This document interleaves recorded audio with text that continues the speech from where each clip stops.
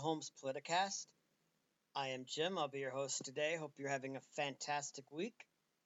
It's been pretty well for me. Nothing spectacular, but nothing really bad either.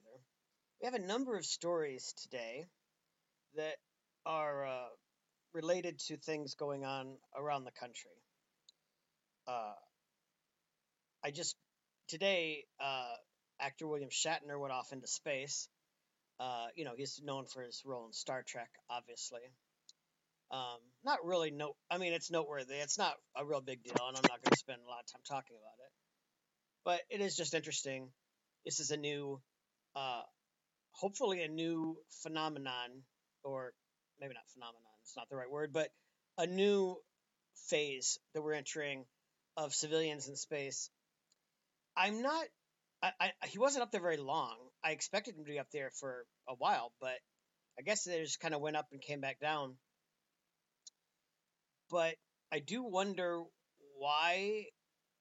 Maybe it's because they were there for a long time. I started to say, I wonder why astronauts used to have to be trained so long to go into space, and now we have people just going up. But I guess it's probably because they were on a mission and they were going to be there for a lengthy amount of time and had to learn how to run controls and all kinds of stuff. And if you're just going up there real quick, there's not really any reason, I guess. But that's always been something that I've been fascinated with and wanted to do at some point.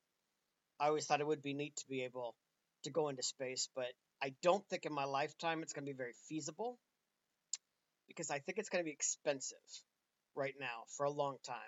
Just like air traffic was expensive, railways were expensive when they first came out. Only super rich people could afford to do it. Automobiles were very expensive when they first came out. Very few people had them.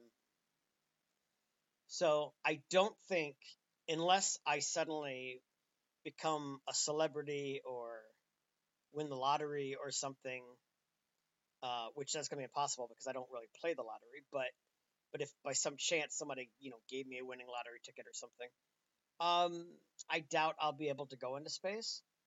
But hopefully in the future, citizens will be able to go into space like they go to Seattle or anything else. You just up on a rocket ship and head out. So anyway, that's all I wanted to say about that. It's just noteworthy. I mean, and he's the oldest man. He's 90, and he went into space, and that's pretty amazing. The first article that I have here is from the National Review. It is a more right-leaning publication, but I agree completely with the sentiment of this.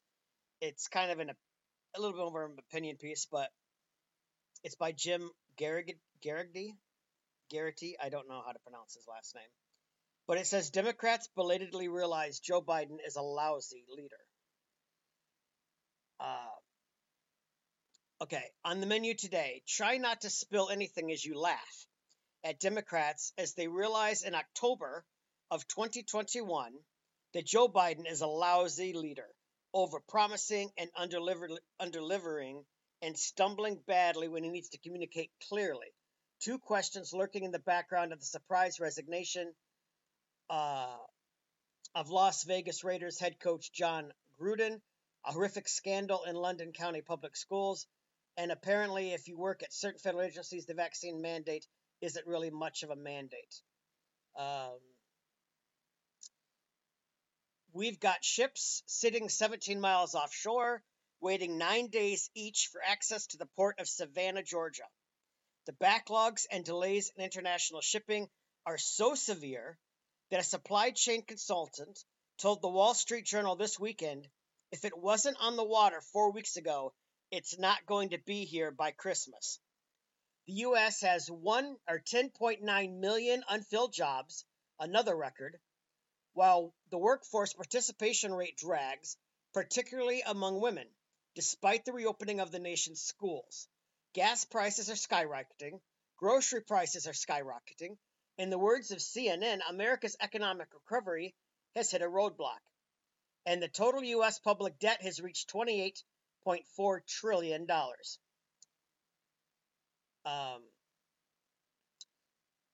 if you're looking for a laugh amidst all the bad news, there's the remarkable phenomenon of Joe Biden fans stumbling around in shock that things are going so poorly. CNN warns that mounting problems test Biden's presidency and Democrats' hold on power. 538 asks, why has Biden's approval rating gotten so low so quickly? Politico offers a headline that is a quote from a Democratic strategist named Simon Rosenberg. The president's decline is alarming. No, that's not a reference to Biden's mental abilities or memory. The story accompanying that headline has some equally alarming quotes from other strategists. There is a malaise, said Sarah Longwell, a moderate Republican strategist who became a vocal supporter of Biden in 2020 and led the focus group of Democratic voters. People don't feel like their lives have been improved. They did sort of feel that promises aren't being kept. Joe Biden isn't keeping his promises? Who could have seen that coming? One of the reasons that covering presidential campaigns is less interesting than it used to be is that the primaries, and to a certain extent the general election, have turned into contests in which the candidates can make the biggest, most grandiose, and most unrealistic promises. And often these candidates are numbskulls who doesn't have the slightest idea how to bring those promises to fruition. Lest you think Joe Biden was a realistic one in the Democratic primary compared to Bernie Sanders, allow me to remind you that in June of 2019, Biden pledged that, quote, I've worked so hard in my career that I promise you, if I'm elected president, you're going to see the single most important thing that changes America. We're going to cure cancer, end quote. Once a loudmouth career politician has pledged to cure the most dreaded disease that kills almost 600,000 Americans every year, promising I'm going to shut down the virus is easy.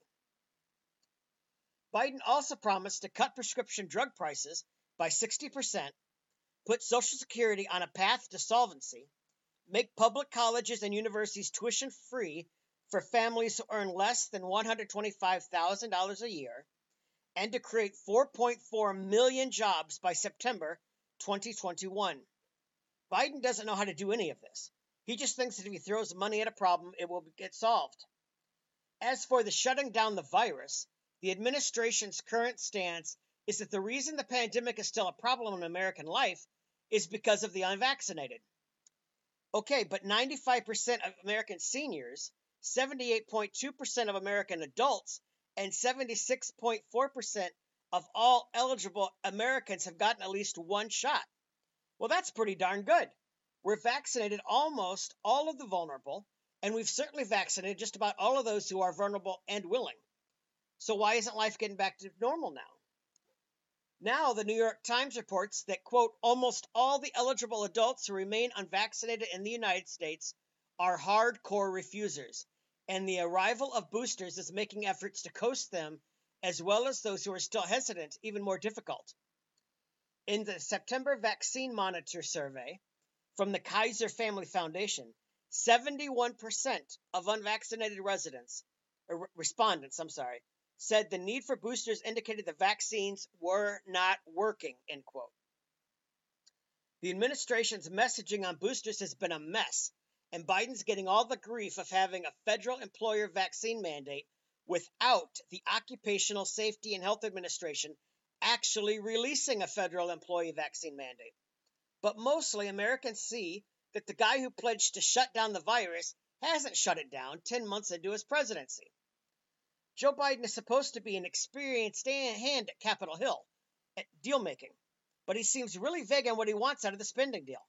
He shocked his own allies by whipping against his own bipartisan infrastructure deal, saying it would put... I'm getting too excited about this, folks. Saying it should be put on the back burner until the much bigger Build Back Better spending bill has enough votes to pass.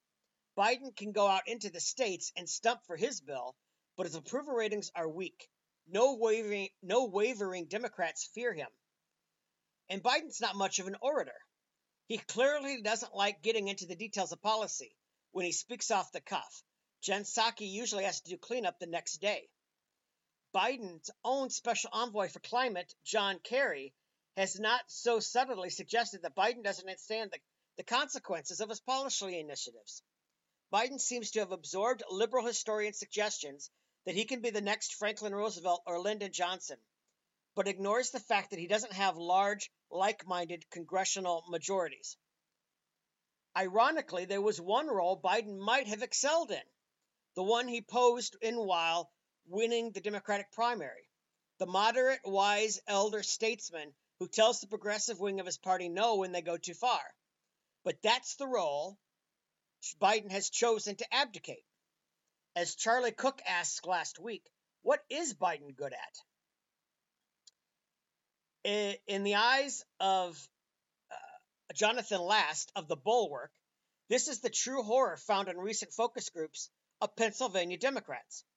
Quote, not one of them liked Biden personally. They all viewed him as a normal, lying politician. None of them believed that Republicans were to blame for the administration's failures, end quote. Credit the members of that focus group who remembered who controls what in Washington. A side effect of a party's having the White House, a slim House majority, and a nominal Senate majority is that the public sees that the ruling party is responsible for what the government does, even if getting all 50 senators in one party to agree is difficult. You probably noticed this contradiction in the debt ceiling fight. All year long, congressional Democrats have insisted that even if their majorities are slim, they are not obligated to make any concessions to Republicans in their massive spending bills. After all, they've got the majorities as long as everyone in the party is unified. But the moment Democrats realized voting to raise the debt ceiling was going to end up in 2022 attack ads, they insisted the debt ceiling couldn't be raised unless Mitch McConnell and Republicans help. But it doesn't work both ways. Democrats control the White House and Congress, and they're responsible for what the executive and legislative branches have done since January 20th. And with that comes de facto responsibility for the state of the country. The article goes on, but I love that article. This is something that we've talked about for a long time. I know I've talked about it privately. I know the other host of this show agrees as well. He's talked about it. We've talked about it together. That Biden was never popular. It was a fluke that he got elected in 2020 because of the rising pandemic, the lockdowns, the fact that Trump was unpopular, the economy had sunk because of the pandemic. And then just the constant hammering about how Trump wasn't doing enough about the virus and these things. You know, it was a fluke that he won anything from the primary all the way to the general election. He is a horrifically bad candidate. He is. And he's one of the least most deserving presidents in our entire history. I'm not going to make any bones about it. He is one of the worst candidates ever nominated in history. He was just a genuinely bad candidate. And if it hadn't been for those few factors, Trump would have won in a huge landslide. I mean, one of the biggest landslides in history. He's just a horrible candidate, a horrible person. I've never liked Joe Biden, and Joe Biden was elected to the Senate before I was born, and I'm in my 40s, for goodness sake. And so I've had lots of experience following politics and following Joe Biden. He's never been a real contender, and you see him now, and he's just completely in over his head. I'm not even going to talk about mental declines or his age or anything like that. He's just not a leader. He's never been a leader. He's always been a follower. He's always been a flip-flopper. He's always, tried to be a people pleaser and do whatever he thinks is popular and not what he thinks is right. It's just whatever is popular at the moment, whether it's the crime bill that locked up black people because they were super predators, because that was real popular back in the 90s. It was this huge Republican movement, conservative movement, I should say. And so, he voted in favor of that crime bill. which was a Republican crime bill because he thought it would help him get reelected. He supported the Defense of Marriage Act. He'd supported the war in Iraq and Afghanistan. He supported all these things because they were popular at the time, and then when they ceased to be popular, he quickly went out and denounced those things. And it's the problem with not standing for principle, because if you stand for principle and and the country turns against that, you can still say, I believe this. I believe it's the right thing to do, and I can make a case. Even if everyone opposes me, I'm going to stand for this because I believe in this. But when you make decisions based on what you think is popular at the time, then the times change, and you're left uh, trying to thread this needle. Hillary Clinton had that problem. John Kerry had that problem because they supported the war in Iraq because they wanted to be seen as future presidential candidates. They didn't want to look soft on terrorism. They didn't want to appear like they weren't standing with the nation. And then when the war started to become unpopular, then suddenly they started the John Kerry's famous "I was for it before I was against it," trying to now explain to people who are angry about the war, as we found out more about it and found out how frivolous the evidence was, how weak the evidence was. Then they came out, it was like, I don't, we didn't like that. I was tricked or whatever. Hillary Clinton claimed she was misled. Kerry claimed that he was for it in the beginning because he liked what we were going to do. And then when he saw what we were doing, then he turned against it, And neither of those candidates won because they look like they just did what was popular. It's the same thing with Biden, supporting the crime bill because he wants to look tough on crime, supporting the wars because he wants to look tough on the war on terror. And then it backfired because later the public changed and they said, wait, the crime bill went way too far. Now we're locking up tons of black people on frivolous evidence. I mean, some of the evidence is so low and they're being giving life sentences. This is not good. Well, now Biden, I didn't really support that bill. It was connected with another bill, and so I never liked Biden to begin with, and I um I wasn't sure how Trump was going to fare in 2020 after the virus hit and everything. I mean, in the beginning, I still thought he would win, but as it got later, I was like, it could go 50-50. And I really wanted the Democrats to nominate somebody that if Trump did end up losing, that I wouldn't lose hope in the country. I wanted them to at least nominate. I mean, I wasn't gonna support most of what their agenda was, but I wanted them to at least be a decent person, someone who had some principles, someone who um, would at least try to do what was right, even if I disagree with them on a lot of issues. Um, and when it came down to Joe Biden and Bernie Sanders, I just I just gave up. I'm like, okay, neither one of these candidates are going to be any good. And if by some fluke one of them wins, the country's going to be a disaster.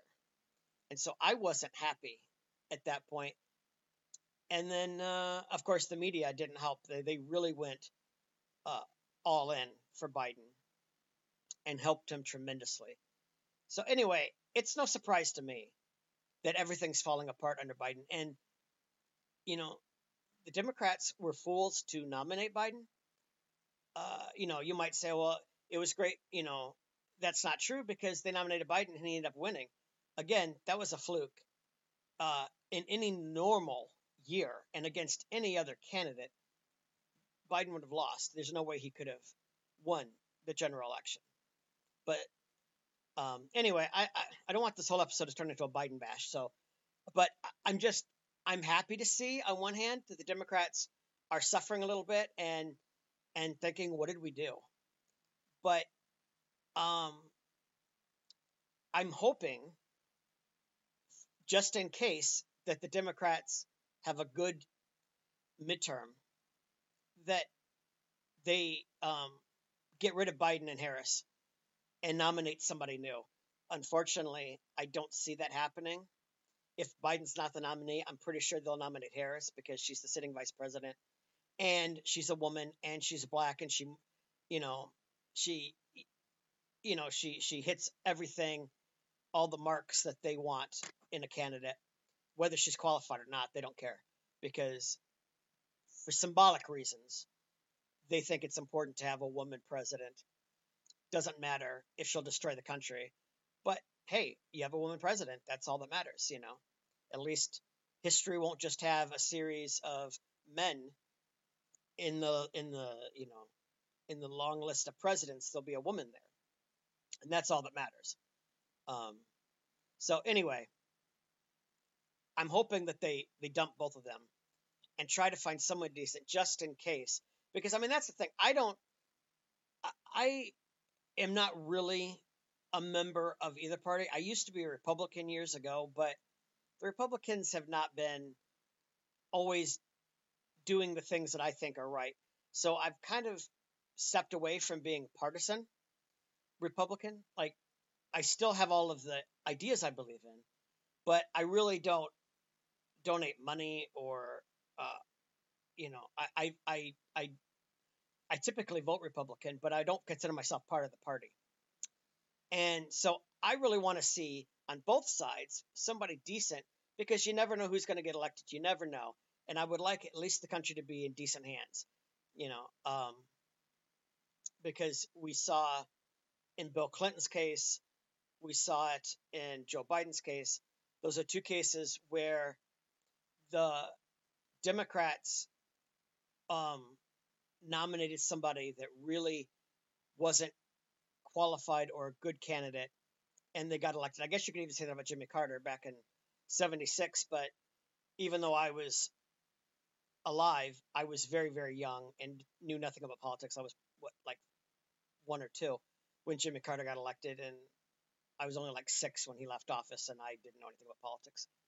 So, but in all those cases, Republicans were gleeful that that they were nominated because everyone said, "Well, there's no way anyone will vote for them." And in all three of those cases, they did get elected. Uh, I don't, I don't like that. I don't like wishing for the worst candidate. Democrats did the same thing with Donald Trump. Some of them even crossed over during the primaries to vote for Trump because they thought he'd be the easiest of all the candidates to beat against Hillary Clinton. And then he got elected, and they weren't laughing then. They thought it was horrible. This is why I really want to see both parties nominate candidates who are decent, even if I don't agree with them, because there is a chance they could get elected, and I want the country to be in good hands. And here in the case of Joe Biden, it's just been a disaster, and they really need to dump him.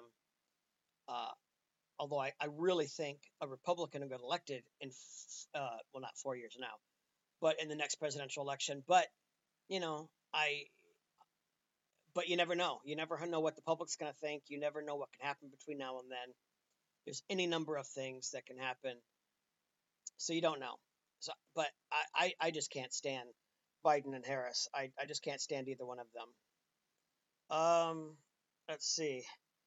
Oh, we're almost halfway through the show, and I am not even started, really. Okay, according to the New York Post, Twitter says no signs that Maxine Waters' account was hacked by Lee Brown. Twitter is insisting there are no signs that Representative Maxine Waters' account was hacked and erased, despite her raising the alarm Tuesday on her still active account. The California Democrat had insisted that she had, quote, been hacked and my Twitter account has been erased, end quote. I know who has done this, she said. I will take care of this. The message baffled followers who noted the account as well as another she has, just at Maxine Waters, were both active and neither one was erased. And Twitter later confirmed nothing suspicious appeared to have happened. At this time, we've identified no signs of account compromise, a Twitter spokesperson told Reuters. The conclusion was reached after the social media team had opened lines of communication with her office and have worked with them to ensure the account is secure. Waters, chair of the House Financial Services Committee, did not immediately respond to a request for comment. I don't follow her on Twitter, so I don't know if she posted something that she was embarrassed about later. All I knew is when the story blew up yesterday, I think, and everyone was talking about how, Maxine Waters claimed that her account was hacked, and so I don't know if she said something and then later tried to backtrack by claiming her account was hacked. But Maxine Waters is a lunatic. She is a nut. She has no business being in the United States House. Um, I guess she has some business being in a U.S. prison, but the House of Representatives or any elected a role in government, no. But uh, she's just crazy, and I don't know what she's talking about or why she would suddenly claim that her account was hacked and erased when it's still up. Like I'm not really sure what's going on with her. I mean, it's bad enough if she lied. If there was something that came out, if something that she put out there, because this happens with celebrities sometimes, they'll take a position, uh, like a pro-Palestinian position, or in this case, an anti-mask position on Twitter, and then the public will get angry or they'll receive some backlash, and they'll quickly delete that, and sometimes will say my account was hacked. That wasn't me that wrote that. Somebody got into my account, wrote that on there, and I deleted it as soon as I saw it.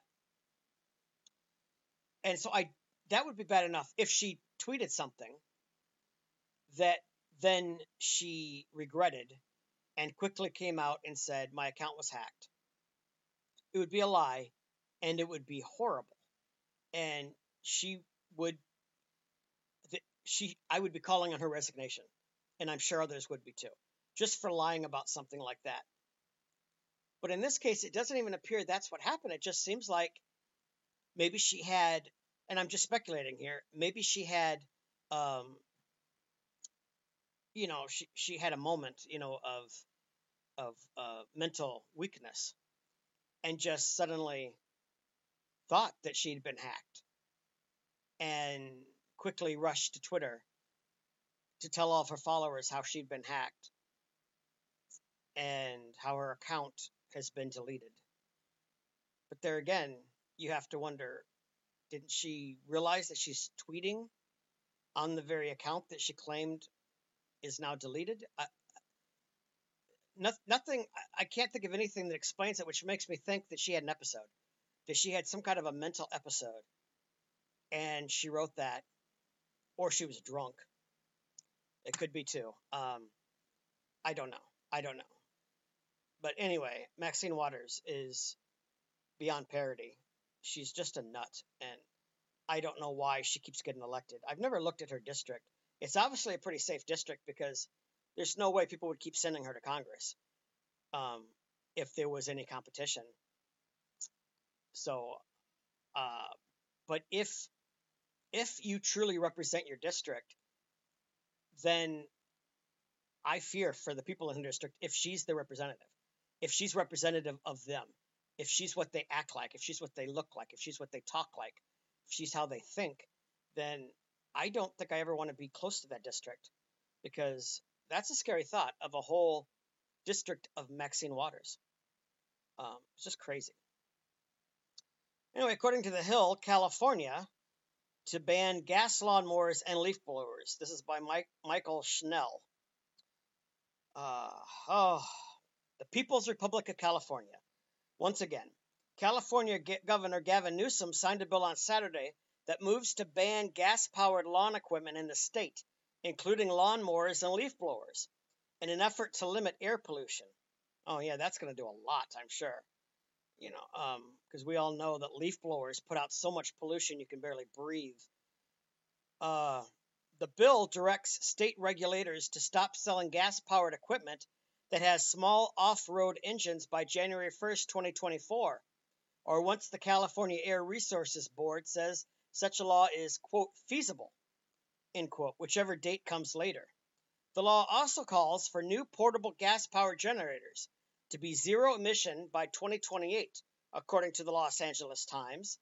That deadline, however, could be pushed back by the state board.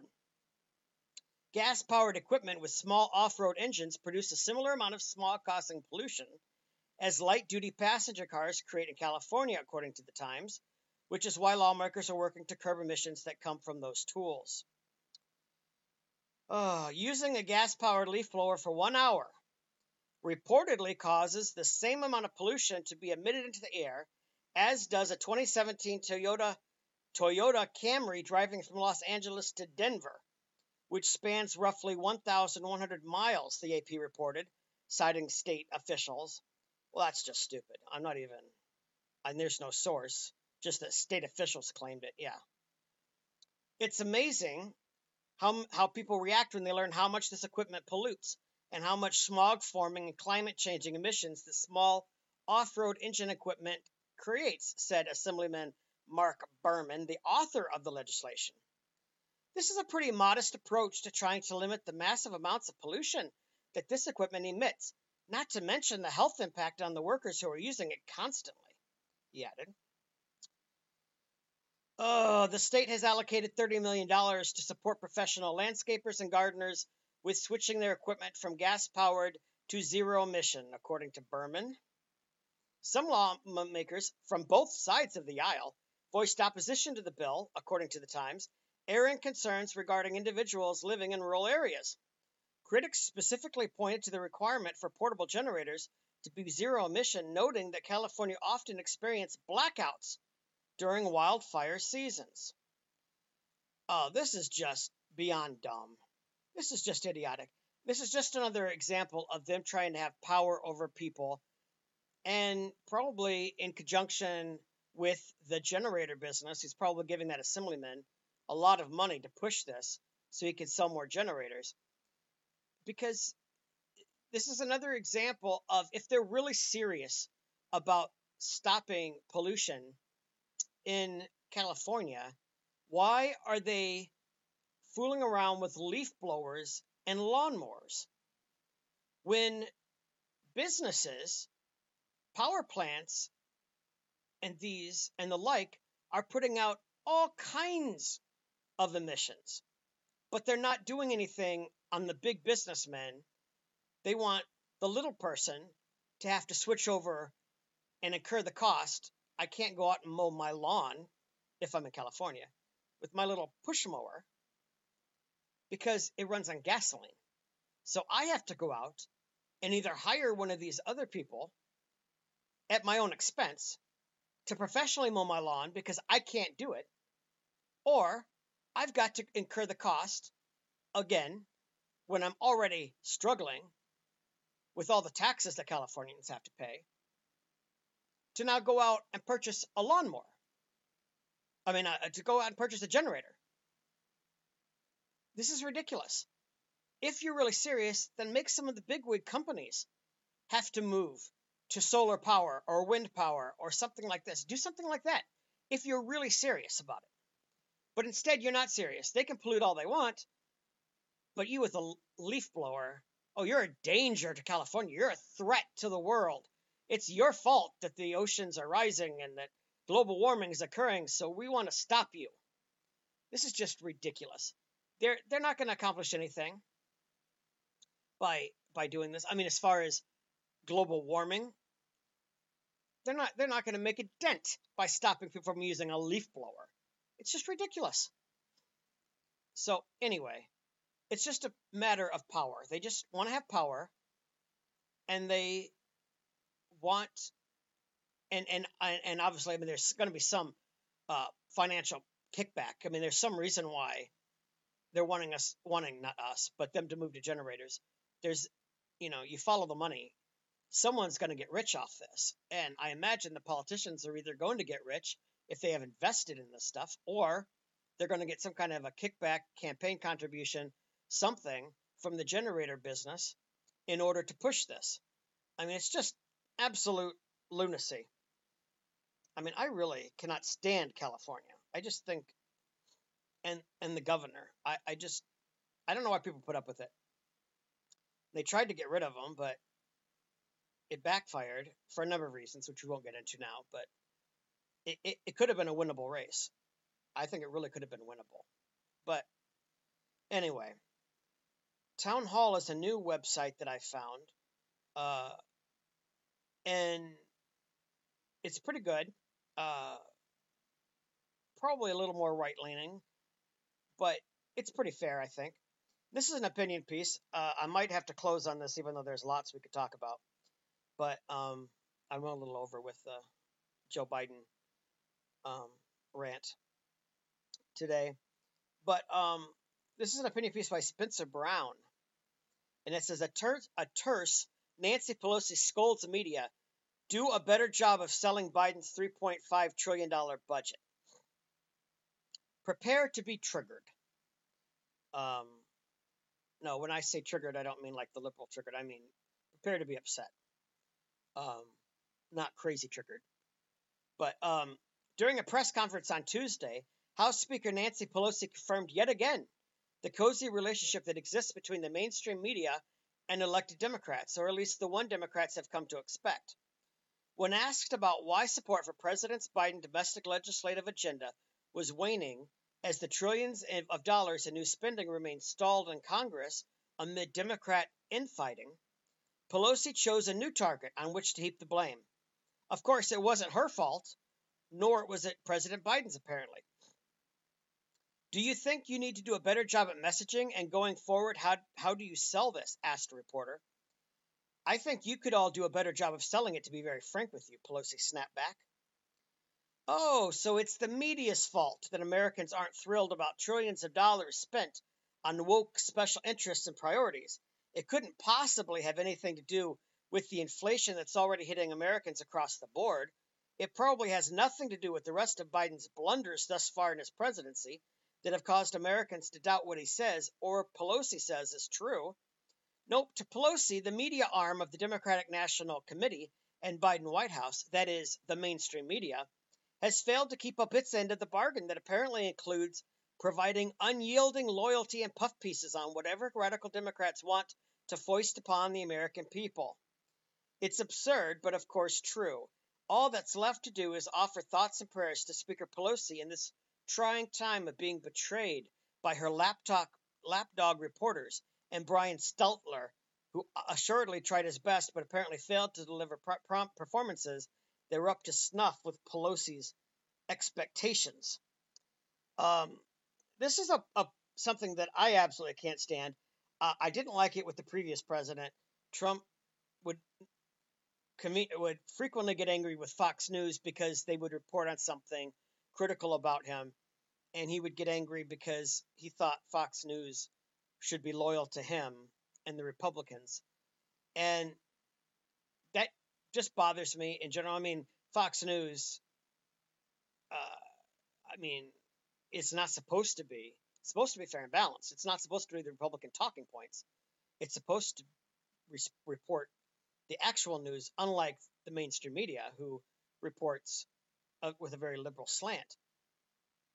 But, and that bothered me when Trump would say that he would get angry because Fox News would be critical of him or say that something he said wasn't true or accurate.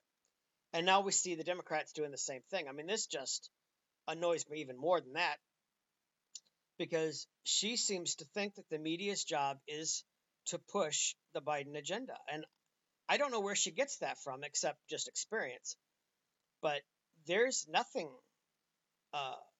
in the Constitution, there's nothing in written law that says that the party in power gets to have unyielding support from the press, and that it's the press's job to push whatever agenda the president has.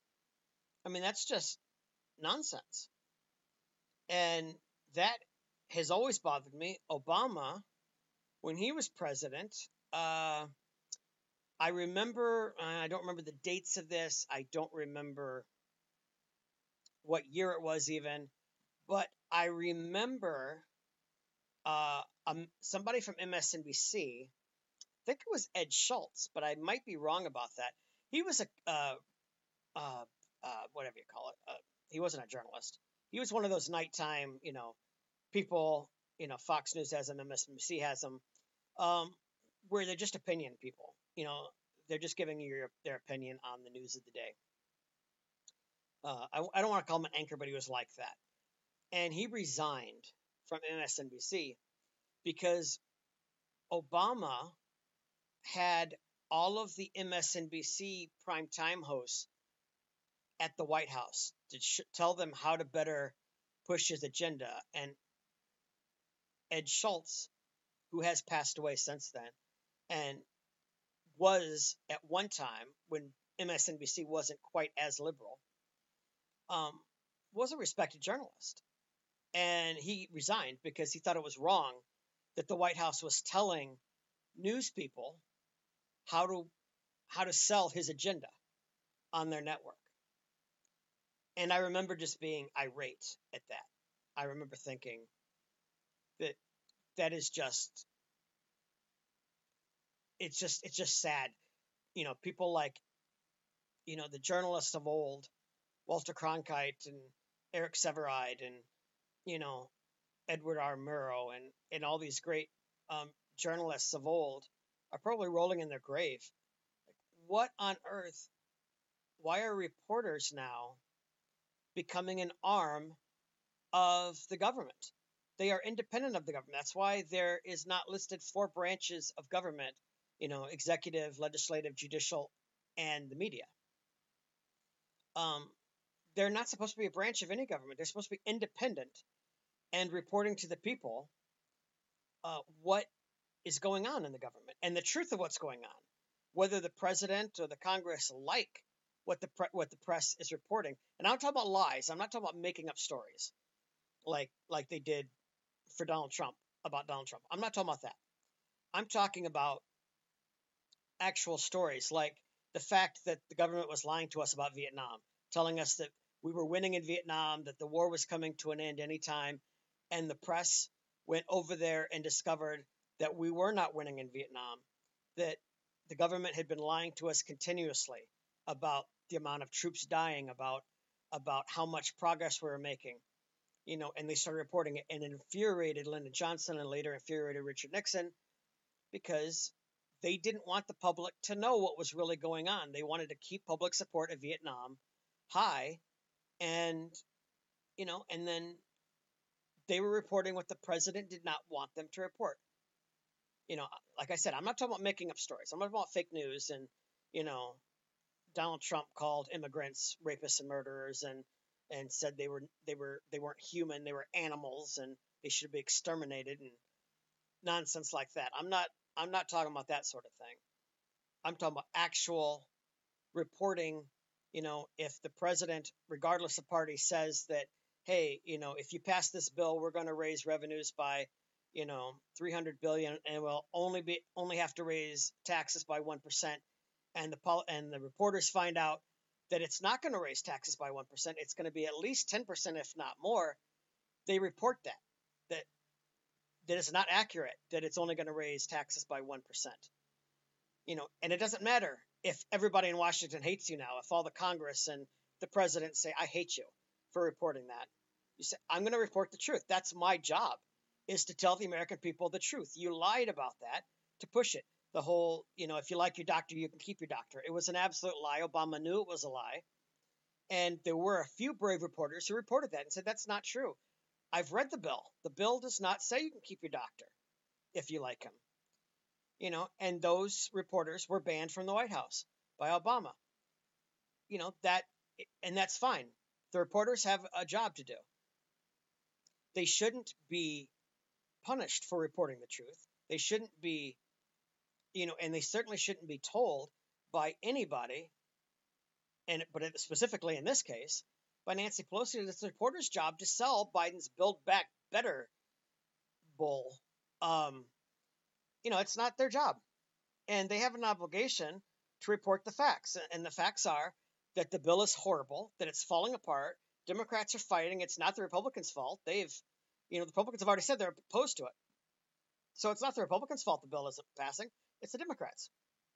So anyway, that just burns my buttons, as they say. But anyway, we're getting a little long now. Next week, if we have time, we'll cover some of the stories that I missed this week. But I hope everyone has a fantastic week. Hope everything goes well for you. And we'll see you back here next week on the Home Splittercast.